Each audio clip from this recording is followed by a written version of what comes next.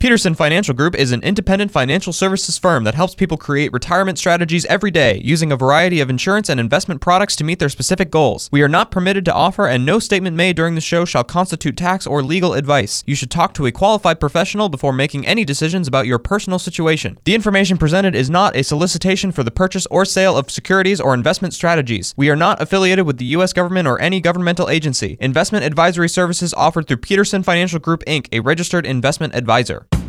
This is the Retirement Ready Podcast with President and Founder Eric Peterson of Peterson Financial Group, Iowa's retirement specialists with an office in West Des Moines. It's time to make sure that you're retirement ready. Let's talk a little bit about the Secure Act 2.0.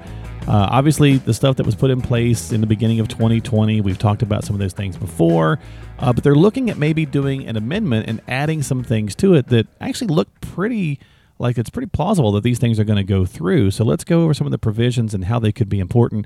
And we'll start with the RMD factor. They already kicked this up once, right? They got rid of that pesky 70.5, moved us to 72. Well, now they're pondering 75. What do you think about this? Wow. It helped a lot of people, but the people it helps are the people that when Congress passes laws, they intend not to want to help those people. Think about it. So moving it up, all that does is that stops people that have a lot of money from taking a lot of money out and paying tax on it. Right. Because RMD stands for Required Minimum Distribution. This is the minimum amount you have to take out of there. Okay. And if all you're taking is the minimum amount, that signals to me that you don't need it, because you're only complying with the federal law. Sure, which you have to do because it's a hefty penalty. Right. There's a Chris Rock famous comedian says that's what minimum wage means. It means I'd pay you less, but I can't. It's against the law. Mm-hmm. When you Right. pay someone minimum wage. So minimum distribution, that's what it is.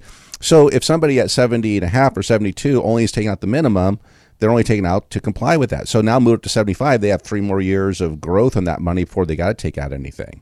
So it's only behooving the people that have other means or don't necessarily need it. Maybe you live way below your means and you're living on Social Security and pension just fine. You don't want to take any money out of your account. So what I see this as is everything has kind of a alternative meaning to it when it comes to stuff that Congress passes. So if they're going to limit the amount reduce the amount that you have to take out of your account, what happens to your account? Well, it grows, right? And who do you pass that to?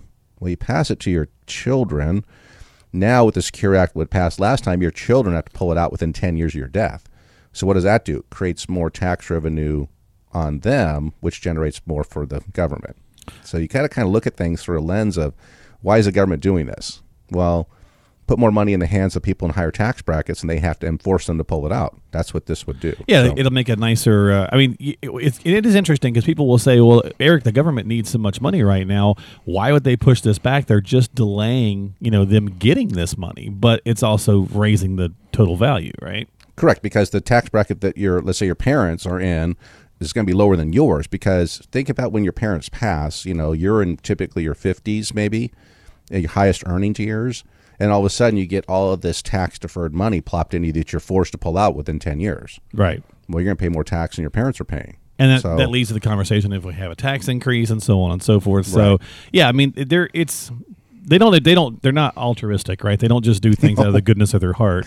No. They're going to do some things that I think are helpful, and it can be helpful to some people, but it can also be problematic for others. It's all about your situation and your plan, right? Right. So that's kind of how that's going to factor in. So that's something that's on the table there, is to extend the Secure Act, or the RMDs, from 72 to 75. Now, this next one here, I'll see what you think about this one as well. Employers could auto-enroll people into 401k. So basically, if you have at least 10 employees, you would be mandated to automatically put people in a 401k program. So this could be pretty interesting. I think this could be great for a lot of younger people who may not get off the starting block there to start saving for retirement, but it may not be necessarily something that affects older folks like a lot of our demographic. No, but it is actually, I kind of support this one because most Americans are very unprepared for retirement because they haven't taken advantage of this. Yeah. Because it's something right now you have to choose to give up some money to put in the 401k.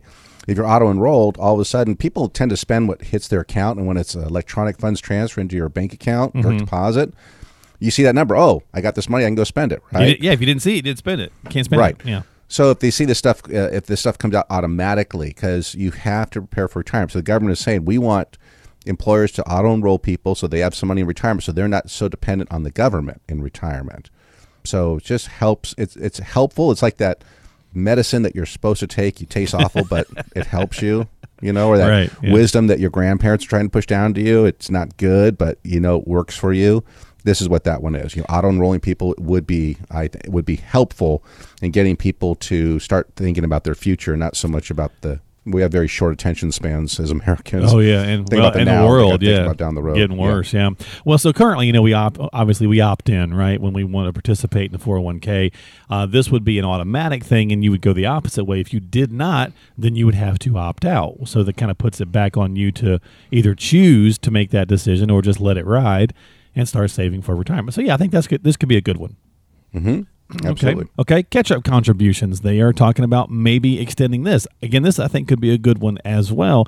The new law might, although the numbers are weird, to allow us to do, I think take it up to 10,000, I think was what I saw at the age of 62. So what is it, like 6,500 now, catch-up contributions, and they might move that up to 10,000. But why wait till 62? Why not just say at 50 when the normal catch-up contributions kick in? Why not just go ahead and just raise the limits and leave it there to make it easier? The only thing I can think of is they want people to add a little bit more to kind of get them out the door.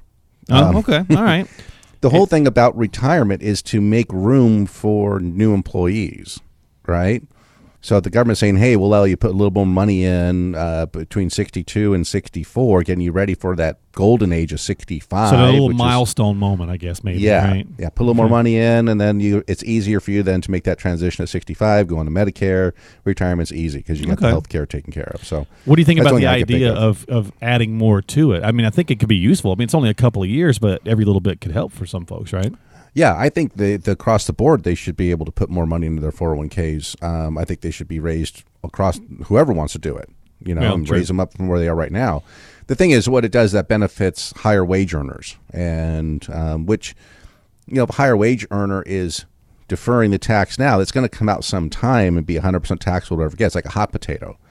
So allowing people to save as much as they want, you always have to put some limits on it, but they could raise them all up a little bit and be great. Mm-hmm. Because the more you can save for retirement, the better your retirement is. There you go. Exactly. All right. How about this one? This one I think actually has some positives as well. Matching funds on student loan payoffs. So instead of just paying, the government just bailing everybody out, many young workers obviously have these big student loans. And so I guess under this provision would be if you have a large loan and you're making these payments, let's say it's costing you $500 a month or whatever, and your company offers it, they would go ahead and do a matching contribution to your 401k so that you're not doing both, right? You're not trying to pay down your school debt and try to save for retirement. So at least this way, I think the skin in the game still stays. Right. Then you have a more incentive to pay off your loans and not default on them because you are getting this match. Because you're getting the match. Yeah, exactly. Correct. Now, I don't think this is not going to be mandatory, but a lot of companies I think would jump on this as a great benefits package. Yeah, because the two things that benefit investors, a lot of time or a lot of money. So if you're younger, you can put in a little bit, $25 a week even. Compound that over 30, 40, 50 years. It could be a huge amount down the road. So getting something in there. But this all goes back to a mentor of mine by the name of David Bach. What he always stated was that when you think about all the bills that you're paying in life, you're paying rent, utilities, your cell phone bill, car insurance, your payback of your student loans, all those people that you're paying back diligently, you need to be in front of all of them. Your future self needs to be there. So you need to contribute. I know it hurts, but you got to put in at least the amount to get the match and make your student loan payments. You got to find some way to do that, whether that's changing lifestyle or something like that. But you have to put your future self in line before all those other people because they're benefiting from your diligence of paying them. Your future self needs to benefit from that too. So I do like something, but you also need to take the bull by the horns on your own and free up some money in your lifestyle to be able to put away for your retirement. Yeah, no, I agree with you there for sure. Final one here on Secure Act 2.0 potential. And again, folks, these are potential. None of this is through yet. but they have some pretty good likelihood there. So you could this is kind of a little weird, but you can basically find old 401ks more easily. This kind of feels like the government saying, hey, let's track down some more of this money that we might want for tax incentives. But basically they're talking about possibly a national database, kind of a lost and found of old retirement accounts. Well, I mean, they have that in certain states now. I mean, Iowa's got the Great Iowa Treasure Hunt. If you go to that website, put in your name, it'll show you if there's money that's held for you. Okay, so maybe they're looking at a national level then. Yeah. It's probably for pensions more than 401ks, because 401ks, the employee has a lot of interaction with that. They're getting statements from that. Pensions, they don't, right? So if you had a pension benefit, let's say, and then they took that away or they reorganized or what have you, you might still be entitled to some of that benefit, but you don't know unless they send you something. So 401ks, most people don't have a 401k they don't know about. It's kind of odd if they did. Because you have to enroll in it, right? You have to choose to be in it, so you're putting money into something. Well, if there's a certain limit, though, right, and you've left one behind, you've forgotten. I mean, I've done it. I left one behind years ago, totally forgot about it. But at some point, they liquidated it because it was too low, right? And they just pay to the state if they can't find you. Right. Mm-hmm. Yeah. So maybe it's kind of pulling that in, and this one again feels a little bit. They're kind of putting it out there saying, "Hey, we're going to help you in case you've got some stuff out there, make it easier to find and access." To get a hold of that, but it also is like, well, then we can also find out about it and get the taxes collected on it. Because if it was under like $10,000 or something, and they're going to liquidate it, I think somewhere in there. I think they're under 5. Is it 5? Okay. Yeah. So, but either way, that's still tax revenue, right? Right. Absolutely. And then there's also the government knowing what you have, right? National database. They know, oh, you got these plans and those plans. Oh, and those that's a good point. Everything's tied to your Social Security number, right? Like George Orwell said back in the day. Very true. So overall, I was going to say, what do you think about some of these changes? I like some of them. It's you expect there to be some rules to play by, then they don't update the rules. But the NFL even does that every year, right? They come up with new rules. True, right. So it seems like they're doing that like the NFL. So, you think, okay, the game was played this way for so long, and all of a sudden there's this little bit of tweak here, and a little bit of tweak there, and a little bit of tweak there. Sometimes it muddies the waters a little bit. I think the last Secure Act that they did was okay. I don't like the change that they took away the stretch IRA for kids. That was a big one. That was because we touted that for a long time about, hey, name your kids as beneficiaries because they have an option to take it out over a lifetime. You have a high wage earning kid. That's what they're going to want to do. Mm-hmm. They took that away. So I'm not a big fan of that. So, if they improve, fine, but keep going to the drive. If we're going to have this every couple of years, it's going to be challenging for people to do planning if all of a sudden the rules change every couple of years. You've been listening to the Retirement Ready podcast. If you have questions about what you've heard on today's podcast and would like to schedule a complimentary retirement readiness review with Eric Peterson and the team at Peterson Financial Group, call now. 515-226-1500 is the number to dial. That's 515-226-1500. They are Iowa's retirement specialists and standing by to help you achieve your financial and retirement goals. Want to ask a question online? Visit the team at AskEricPeterson.com. Thanks for listening to the Retirement Ready podcast, making sure that you're retirement ready.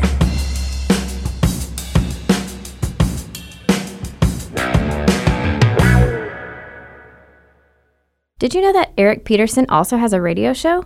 Tune in to the Retirement Ready radio show, Sundays at noon on AM 1040 WHO. Peterson Financial Group is an independent financial services firm that helps people create retirement strategies every day, using a variety of insurance and investment products to meet their specific goals. We are not permitted to offer, and no statement made during this show shall constitute tax or legal advice. You should talk to a qualified professional before making any decisions about your personal situation. The information presented is not a solicitation for the purchase or sale of securities or investment strategies. We are not affiliated with the U.S. government or any governmental agency. Investing involves risk, including the loss of principal. No investment strategy can guarantee a profit or protect against loss in periods of declining values. Any references to protection benefits or lifetime income generally refer to fixed insurance products, never securities or investment products. Insurance and annuity product guarantees are backed by the financial strength and claims-paying ability of the issuing insurance company. Investment advisory services offered through Peterson Financial Group, Inc., a registered investment advisor.